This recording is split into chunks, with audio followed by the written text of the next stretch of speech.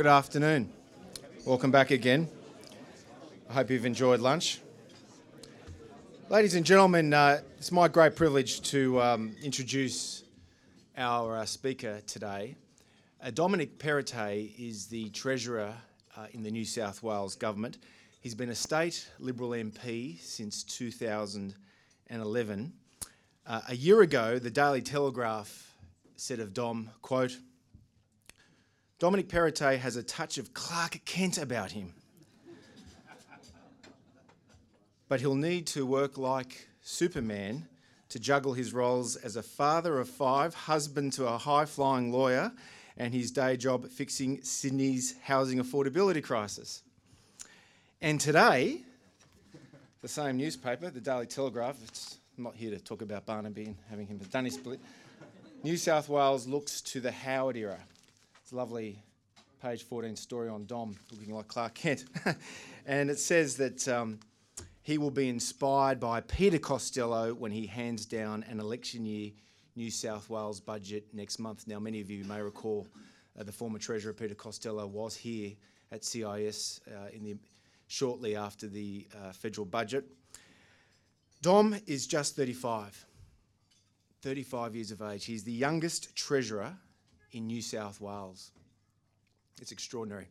And as it happens, Dom and I supported each other for our respective Liberal Party pre-selections. I lost mine in 2009. He won his in 2010, which explains why I'm here and he's there. And although he supports the West Tigers in the NRL and the Jacksonville Jaguars in the NFL, he's a fundamentally decent bloke and he's a sound Conservative legislator. Ladies and gentlemen, Dom Perrottet.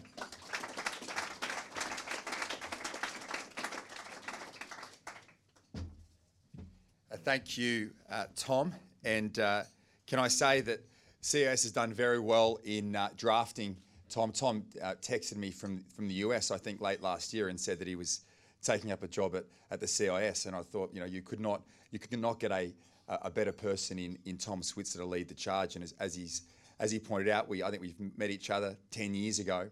And I've been incredibly impressed with Tom in terms of the thought leadership from a Conservative side that he's always had. And yes, he unfortunately wasn't successful. I don't know who's better off as a result of those pre-selections, Tom. But I'll say this: supporting South, you're never going to be better off. But what you can say about Tom is that he's just like myself. We support really bad sporting teams, so we know what it's like supporting a team when the chips are down. So he's going to be there for the long term. So Tom, thanks for everything you do, and it's great to be here at CIS once again to address you. So today I want to begin with two pictures. The first is of today. We live in a golden age. Just 200 years ago, more than 9 in 10 people around the world lived in extreme poverty. Today, it's less than 1 in 10. Free trade, property rights, the rule of law, the entrepreneurship has been the greatest anti-poverty weapons in human history. According to the OECD, Australia is now the 13th most prosperous nation in the world. We're ahead of Canada, the UK, Japan, and most importantly, New Zealand. At the end of his, you can always get away with a New Zealand joke. It's Brooks' treat every time. At the end of his presidency, Barack Obama said, "If you had to choose one moment in history in which you could be born, and you didn't know ahead of time who you were going to be, you'd choose right now." Now, given that now is the best time to be alive, you'd think we must be the happiest generation in history. But sadly, we are not. Instead of basking in the golden moment, Western democracies are torn with discontent. Politics is polarised, communities are fractured, and the traditional bonds of family are fragmented. We see the same thing here in New South Wales. Our economy is going from strength to strength, but not everyone feels that they are sharing in the success. Communities are feeling the strain of rapid growth, with more people and seemingly endless construction to build the housing and infrastructure that we need. Family budgets are under pressure with mounting personal debt, and housing, no doubt, is an incredibly important part of that. Back in 1975, the Australian dream cost 4 times the median income. Today, it's 13 times. Interest rates are at historic lows, so they can only go in one direction. But wage growth is stuck well below where it was before the GFC. By historical standards, we may be doing well. But day to day, many people, particularly young people, feel locked out of the opportunity they believe should be within their grasp. That's the picture of today. The second picture is of a future that is fast approaching, a future where Asia, not the West, will account for 60% of the world's middle-class consumption. A future where, according to some predictions, 1/3 of all Australian jobs could be replaced by automation. A future where the New South Wales population will swell to 11.2 million, the equivalent of every single person in Brisbane moving to New South Wales, as well as the entire population of Adelaide moving here as well. But the population won't just grow, it will age too. This means the number of workers for every person over the age of 65 will shrink from 4 to 2.4. It's a future where 1 in every $3 the New South Wales government spends will be swallowed by healthcare. And where government services will cost around $15 billion more than the revenue government collects. That's the forecast for New South Wales in 2056. I'll be 74. My youngest daughter will turn 39. It's the future. In the future, these burdens will fall on her shoulders, but today they fall on ours. I believe that at this moment in history, New South Wales has the potential to be the best place to live anywhere in the world, not just for today, but for future generations also. To make this happen, we must face up to the challenges mounting on dual horizons, to ease the pressure people are feeling today, and at the same time, chart a course to weather the storms looming in the distance. And this means now is the time for a new wave of real reform. But in our current political climate, mired in polarised partisan debate, large-scale reform seems to be out of reach. So today I want to talk about 3 things. First, the major obstacles to reform. Secondly, how state governments particularly can address them. And third, how these ideas are shaping the work of our government here in New South Wales. And how importantly, they are shaping my thinking as we head towards this year's budget. There are many obstacles to reform, and I certainly don't claim to have all the answers. But there are 2 I think especially prevalent in today's political climate. The first comes from the current flavour of the month, everyone's favourite economist, Thomas Piketty. Maybe not so much at the CIS, and somebody's probably not quoted at CIS lunches regularly, but he had a recent analysis which Adam Crichton has written about just recently. Earlier this year, Piketty published a study of the voting habits of people in France, the UK and the United States. He shows that since the middle of last century, politics has descended into a contest of the elites. On the right is the merchant elite. Big business and wealthy vested interests locking in behind right-of-centre parties and influencing their agenda. Meanwhile, on the left, parties that used to stand for the working class are now captive to an out-of-touch, highly educated elite. Piketty didn't study Australia, but his analysis no doubt rings true here as well. As the deputy leader of a party on the right, I reject the idea that we are beholden to big business. But it is true that Liberals have had to fight some bruising internal battles in recent times. We've had to get lobbyists off the state executive, limit the influence of developers, and make pre-selections in our party more democratic. So we might be resisting it, but the pressure from elite interests is real. On the left, it's even more stark. Just look at the Labor Party's platform, a litany of niche far-left policies that bears no resemblance to the hopes and the aspirations of most working Australians. As Adam Crichton, quoting you twice here, put in The Australian recently, Ben Chifley and Bill McKell, Labor leaders who once championed the dignity and incomes of ordinary men and women, must be turning in their graves.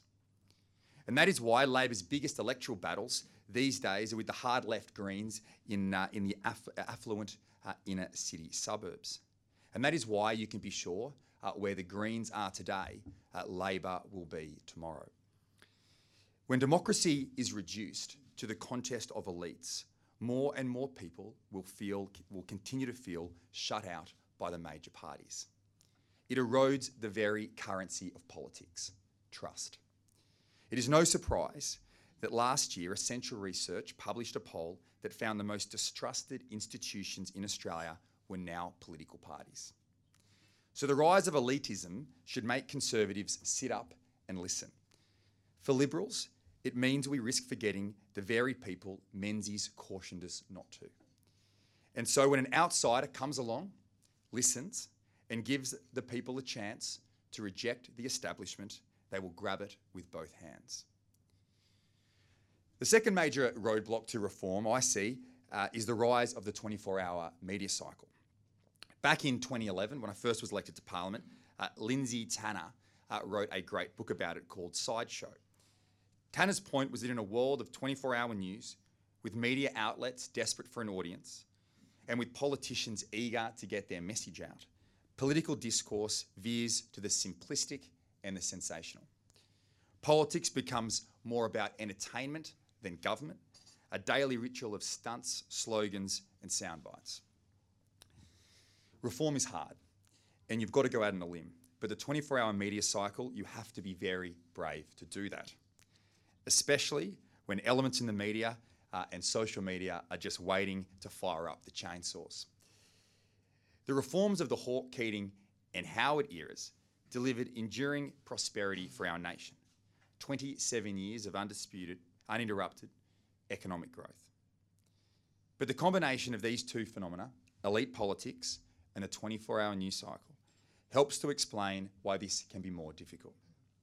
It produces governments who are more focused on winning the next election than focusing on future generations. And that matters because if we are really focused and making sure that we have a hope of addressing the challenges of the coming decades, we need reform of a substantive scale. But I believe the biggest opportunity for reform dividends will not come from the federal government, but from state governments transforming the everyday services that they provide. So what can state governments do to relieve some of the pressures we're facing today, and at the same time get a head start on the challenges of the future? The first step is for governments to rediscover their purpose, to regain trust and respect. The antidote to elitism isn't populism, it's restoring trust. Too often, among the voices of vested interests, lobbyists and activist groups, it's Middle Australia that misses out. People need to trust that government is working for them, not against them. That the development of public policy has their best interests at heart. And that major reform will preserve, not dismantle, the social contract. Creating equal opportunities for all citizens across the state to get ahead. Secondly, state governments need to get back to basics. To quote George Bush Sr., governments should do what it does well and no more. This means focusing on the fundamentals, things like quality education, world-class healthcare, and roads and transport for growing communities. Doing things well is what citizens across this state expect. When a government's agenda becomes too broad, it gets distracted and it falters on the things that matter most. And if you can't execute the fundamentals, you can't be trusted with reform. The third step is for governments to commit to living within their means. One of government's strongest impulses, always has been, is to find more ways to spend more money.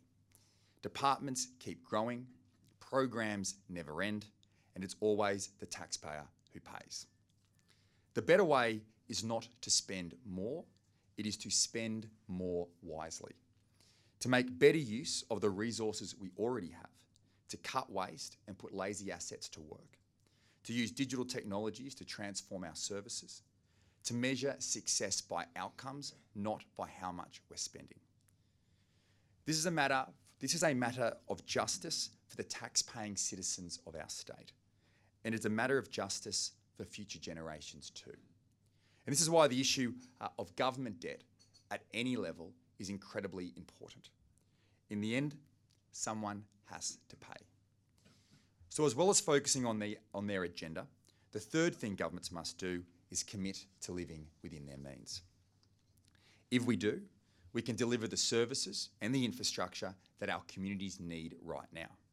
We can use our present financial strength as well to prepare for the future.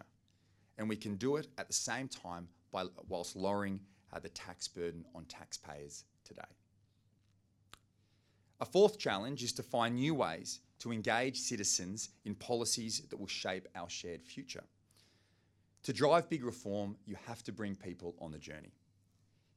That could mean finding new ways to involve citizens more directly in decision-making with ideas like participatory budgeting, which gives people a say in how budgets are spent. But ultimately, it comes down to communication. We must be upfront about the challenges of the future. We must be clear about how we plan to solve them, and we must articulate the ultimate benefits of reform. And that's why I think Lindsay Tanner's book only told half the story. Yes, the amplified voices on social media have made, in some sense, reform harder. But the flip side is, in the age of the internet, there are more avenues than ever to give people the information they need to back the right reform for the future. Lastly, state governments should be in the business of enabling aspiration. I believe the government's role is to create the conditions for a strong, free and fair society to flourish. Not to run people's lives, but to provide the broad architecture so that people are free to lift themselves up to greater heights. To chase the richness of life and the productive opportunities that abound in our great state. Former English Prime Minister David Cameron called aspiration the engine of progress. For us Conservatives, he said, it is not just about growth and GDP. It's what always makes our hearts beat faster. People rising from the bottom to the top. And whether it's Howard's battlers or Tony's tradies, history shows centre-right governments are at their best when they are helping people get ahead.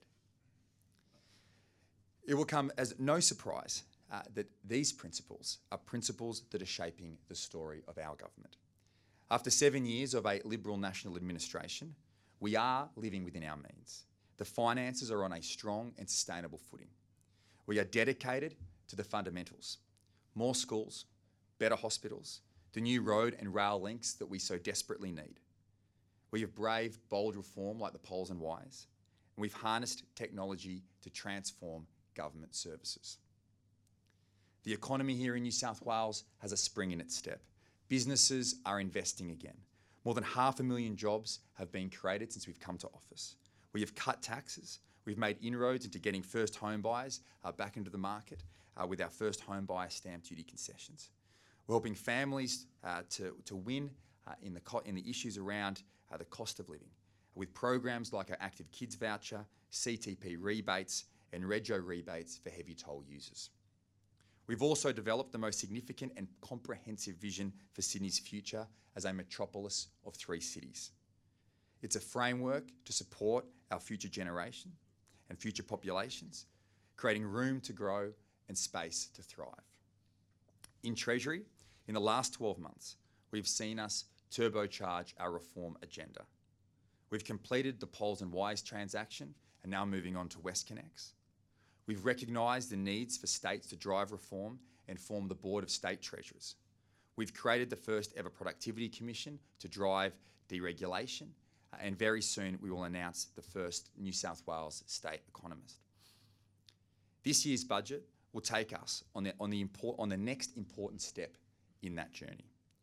It will push the benefits of our stronger economy deeper into our communities, focusing more intently on making them great places to live. And it will continue our efforts to lighten the tax burden, cut red tape, and ease the pressure on family hip pockets. It will also have an eye firmly on the future. There'll be new initiatives to harness our current financial strength and to meet coming challenges. to better engage the public on the journey ahead, and to position our state for the reform that we will need to tackle in the coming decades. To finish, as Thomas pointed out, I have real skin in the game. The future that is coming is the future my kids will grow into. I worry about the jobs they will do, the quality of life that they will be able to enjoy. They remind me every day that the government that I'm part of has a great responsibility to earn the trust of the people of this great state and carry the torch of reform to secure its future. A government that did what it had to do, deliver for today and build for the future. Thanks very much.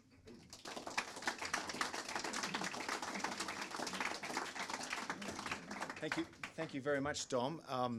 When Chris Bowen, the Shadow Treasurer, addressed us earlier this year, he also made the point that social media was a serious challenge to economic reform, but he also said that it's a cop-out to blame the relentless 24/7 cycle for undermining the prospects for implementing structural reform and wealth-creating reforms. So intriguingly, you're on the same side, so that's good to see. And we at CIS do promote long-term structural reforms, but we also recognise that in this very polarising climate, it's very difficult. Now it's time for Q&A, and our first question comes from Eugenie Joseph, who happens to be one of our economists at CIS. Eugenie. Thank you, Treasurer, for that speech. It was certainly very, very interesting. You did mention, obviously, you worry about your children's future, and you mentioned prospects for the future, and you also mentioned how many young people do have concerns about the future, about their ability to enter the housing market, and reflect a certain negativity, I suppose, about the future. But at the same time, you've also talked very comprehensively about how New South Wales is really investing in infrastructure and transport and health services, which all benefit young people over their lifetimes. Do you think there is a problem of communication especially with young people, about communicating the benefits of long-term reforms and making them feel like they're not being left behind? Well, it's a very good question, Jenny. I think once millennials work it all out and come together and fight and have a greater voice at the table, then you might have a greater platform for reform. I think one of the challenges you find in government is that you generally get a whole range of lobby groups that champion reform, but people who are actually out there, busy, living their day-to-day lives, working, balancing work and family life, can be very, very hard to then join a group and start advocating for public policy change. But from a government perspective, it's very important that we meet people where they are and make sure that we are building a city and a state going forward that will benefit the living standards of the people across New South Wales. And I think if you look at and what I see now, and about you want to win an election because you believe what you believe is better than what the other guys believe, and you can't do that unless you're in power. But you don't just want to do it, and you just don't want to have policies that might be populist to get you ahead, because that's not why you get into politics. You get in politics because you really want to transform the state and make a real legacy, a substantive difference to our society. So I care more about what the state looks like in 30, 40, 50 years, the opportunities that our kids will have, the opportunity, and as we see the three cities come online, housing affordability, I think, will be improved. For the first time in a long time, I think since the days of Lachlan Macquarie, we are seeing the map of New South Wales being redrawn before our very eyes. And to have this three cities concept, to have for the first time, I can tell you in government, it's very rare to get areas of different agencies actually talking to each other, working together, whether it's health and education and transport, to transform this state. That's a challenge because at the moment there's more cranes over the skies here than anywhere else outside of Dubai, and we literally are living in a construction zone. But we're not doing that for the sake of it. We're doing it because we know the end product of what we're delivering is really going to be beneficial, not just for the future generations, but for people today as well. Tim James. Treasurer, thanks very much. I'm in awe of anyone who can prepare a budget and look after a basketball team of kids at home. So good on you. I wanted to ask you about the next election. So as you well know, a lot of the infrastructure that you've spoken of doesn't come on stream until after the election. It is very tough for any government these days seeking a third term. And I think the most recent news poll had the numbers at basically 50-50. So I just wanted to invite your comment on, prospects for the next election and where things are at. Thanks, Tim. Look, I think the fundamentals in New South Wales are incredibly strong. I was down at the Board of Treasurers meeting, which I established, and we were down there in Melbourne, I think, last Friday. And what the interesting thing when you talk to them is that they're under political pressure for not being in a strong financial position and being able to actually build any infrastructure. We're creating political problems for building too much infrastructure. But look, what I think we've got to be focusing on a lot more is the outcome. Liberal governments, conservative governments focus too much on the numbers. They focus too much on we're making record investments in schools, in hospitals, but they talk about the dollar figure, as if that means anything to anyone. People can, most people understand, I guess, the size of their mortgage. But if I was to say, what is is there a much greater benefit in investing $3 billion in schools or $4 billion in schools? There's a negligible benefit to that. And I think as conservatives and who sit there and focus on the budget and the finances all the time, we can lose a sight sometimes of why we do what we do. And all the numbers in the budget, behind each of them are real people. And the strong financial management that we take in, day out, I think will produces great dividends.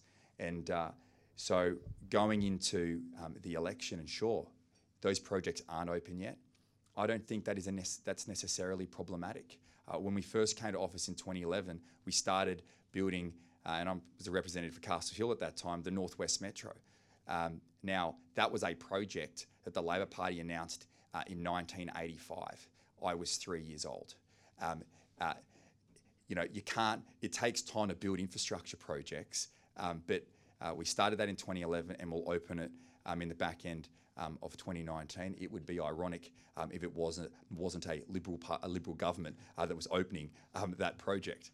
But look, so I don't believe that's a problem. I think the biggest challenge for us is to communicate the benefits of the strong financial management, because social outcomes and strong financial management are two sides of the same coin. You can't have one without the other. Our opponents talk a lot about opportunity, fairness, equality, but they're never in a position to deliver it because they don't do the work day in, day out to put us in a strong financial position to make those investments in communities across the state. Yes, sir.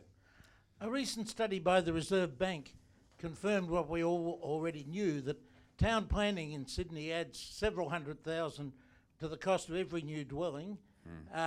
They didn't study what is even worse, is the town planning approach to industrial development. Industrial land is being rezoned to residential. New industrial land is rarely rezoned and only on conditions which are incredibly expensive, time delay and difficult. Nitpicking over trivia can delay projects for months, and interest rates bill, land tax bills, rates build, and the cost of working and providing employment and simply buying a roof over your head is greatly increased unnecessarily. Great statement.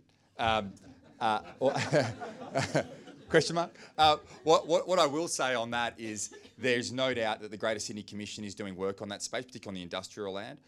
I recently appointed a productivity commissioner, Peter Arkestrat, who was a former Auditor General in New South Wales, and there were a number of key areas which he is tasked to look at in the short term. And one of those key areas is housing affordability, and one of the core impediments to housing affordability, as you quite rightly point out, are our restrictive planning laws.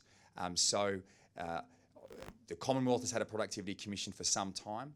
a lot of the ideas that have come out of that more recently are largely areas, as I pointed out in the speech, where the state needs to reform. And that's why I've set up this Productivity Commission located within Treasury and reporting up to me, because I want this role to drive better reform, cut regulations and red tape, and for governments to not be so prescriptive in the way they look at issues. And I can tell you, for example, an area like build to rent, which has been incredibly successful in the United States and is just coming online in the UK, that you can have smaller floor space ratios and a more aesthetic product, but you have planning departments that just literally apply a very prescriptive view on what they should or should not allow when it comes to development. I think we need to have a wider conversation around that, and we need greater public policy development. And I think the role that Peter will play in this new South Wales Productivity Commission will look at particularly areas that you're referring to. Prescriptive, sorry. Jim, Dominic, just wait for the microphone, Jim. Thanks, mate.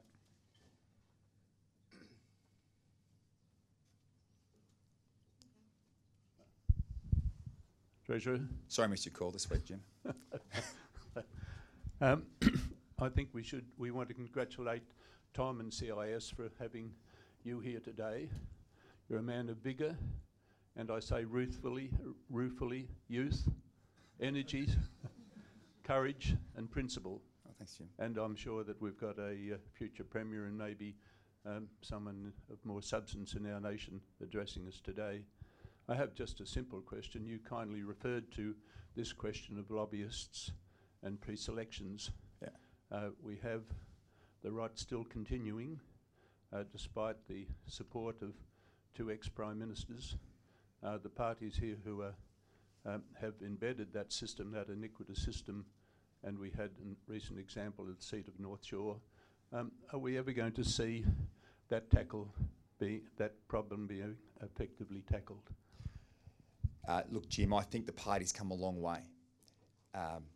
We're still probably in that space far from complete purity, but there is no doubt that the more both sides, both political parties, open up to rank and file members to have a say in the party and in the pre-selection process, you will get better outcomes, and you will get members of parliament who best represent their electorates, and at the same time, I believe, get a higher calibre of politicians on both sides of the House.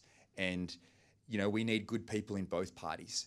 You need bright people, whether it's in the Labor Party or the Liberal Party. I won't include the Greens, but you need, and that ensures a strong, robust and functioning democracy. And I think from the Liberal Party's perspective, we should have, in New South Wales, in every one of our safest seats, we should have people with the capability of becoming a Premier or a Prime Minister. That is the party's duty, not just to our state, but to our nation.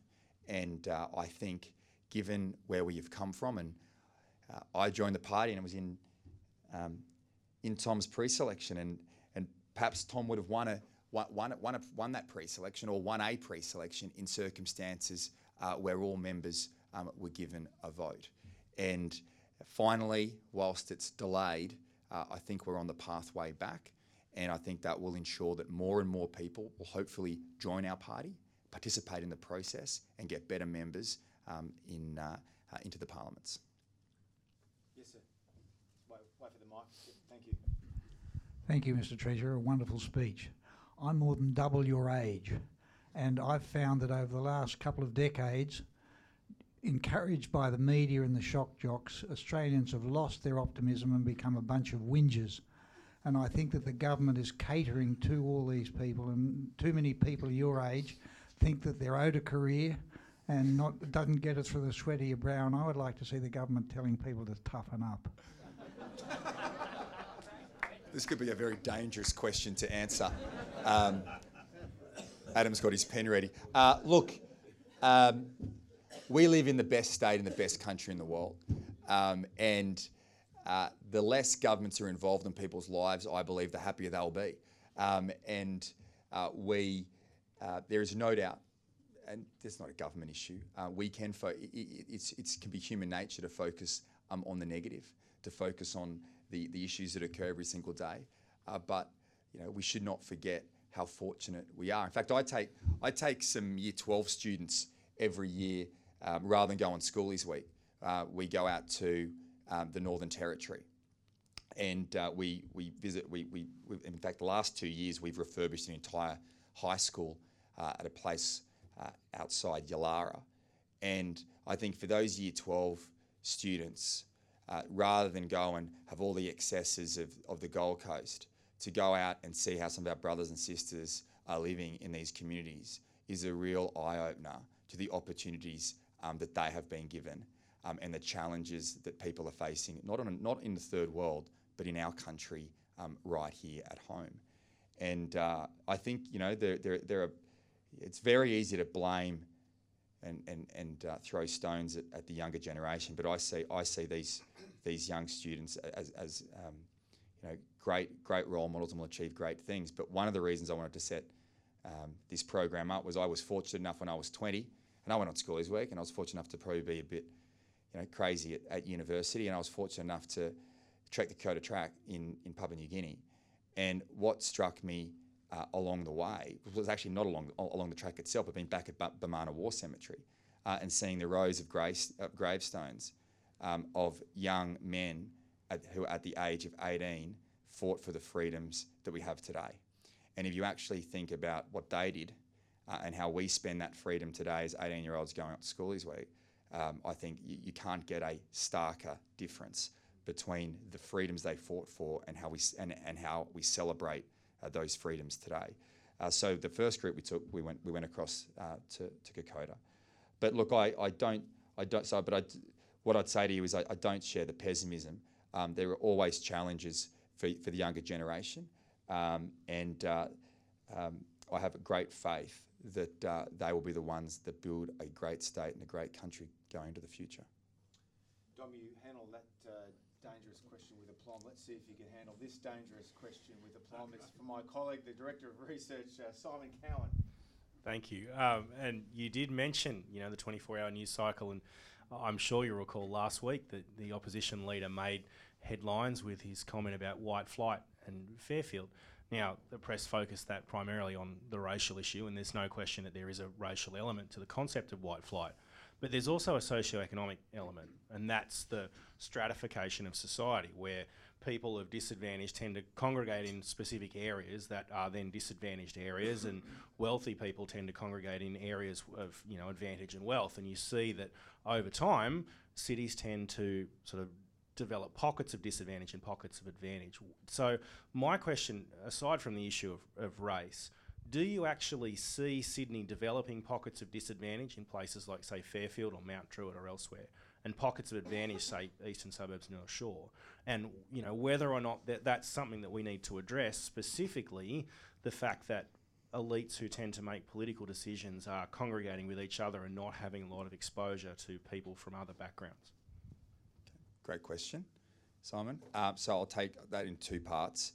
The first part are the comments of the Leader of Opposition last week, and my view in relation to those was that it was a cover for the Labor Party failures to invest in infrastructure over 16 years.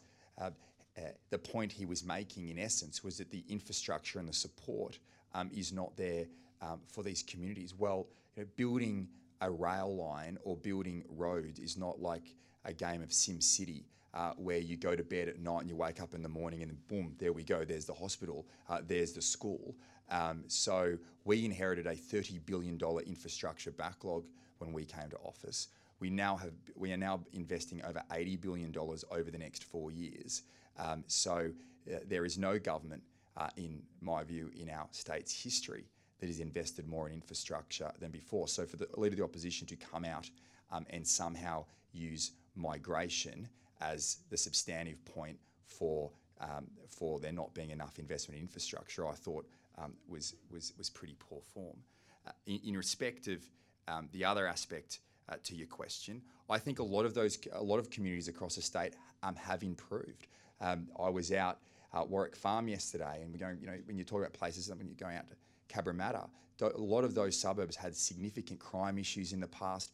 They have substantially improved over time, and I think our city has improved. Our crime rates, for example, are at record lows. The access to health and education has improved substantially. And in terms of, I guess, the growth of the cities and making sure they grow well and inequality is reduced, I think the planning and this 3 cities vision, I think will actually have a big impact. Because in the past, you've had, just like in the areas of the states, the urban sprawl going out without there actually being any substantive plan to how Sydney grows or how our state looks in the future. So to see that plan there, to see the fact that you're going to have access to quality schools, education, to see the access to healthcare, to see that the road and rail that will come on so families can get home faster from work, I think is really going to transform. What you will see over time, the investments that we make today will ensure that an inequality declines into the future. Dom, thank you. The Centre for Independent Studies is very fortunate to have a very distinguished board of directors, and I call upon my colleague Rob McLean to deliver the vote of thanks. Rob.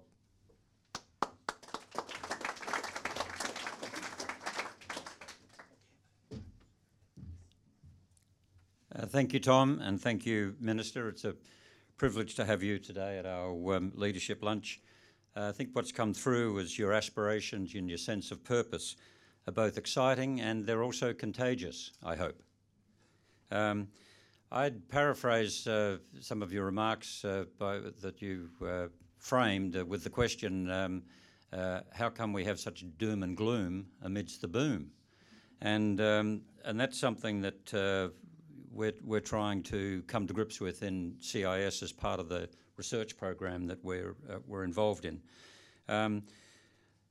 The reform agenda that you talked about of limited government and of government living within its means is, of course, part of the CIS agenda, and it's a great pleasure to hear you talking it through so confidently.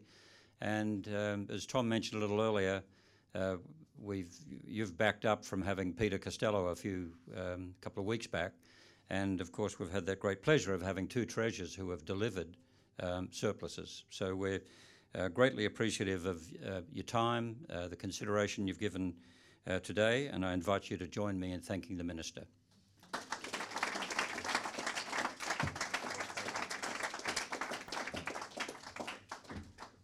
Rob, thank you, and thank you, Dom, and thank you all for being here today.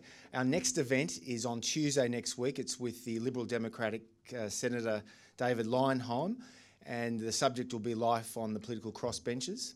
If you're interested, please contact us. And the next nighttime event will be on July 10. It's with the former Prime Minister, John Howard. It was originally scheduled for June 19, but the former PM called me apologetically yesterday to say that, of all people, the British Prime Minister, Theresa May, had seconded him to number 10 for a London think tank event. So I thought, well, what's he going to do? Is he going to go to London to meet with the Prime Minister, Theresa May, former Tory leader William Hague, and former Canadian Prime Minister Stephen Harper? Or come here at the CIS? Anyway, he chose them. But he'll be here. He'll be here on July 10. If you're interested, please contact us, and we hope to see you again. Have a great day. Thanks so much.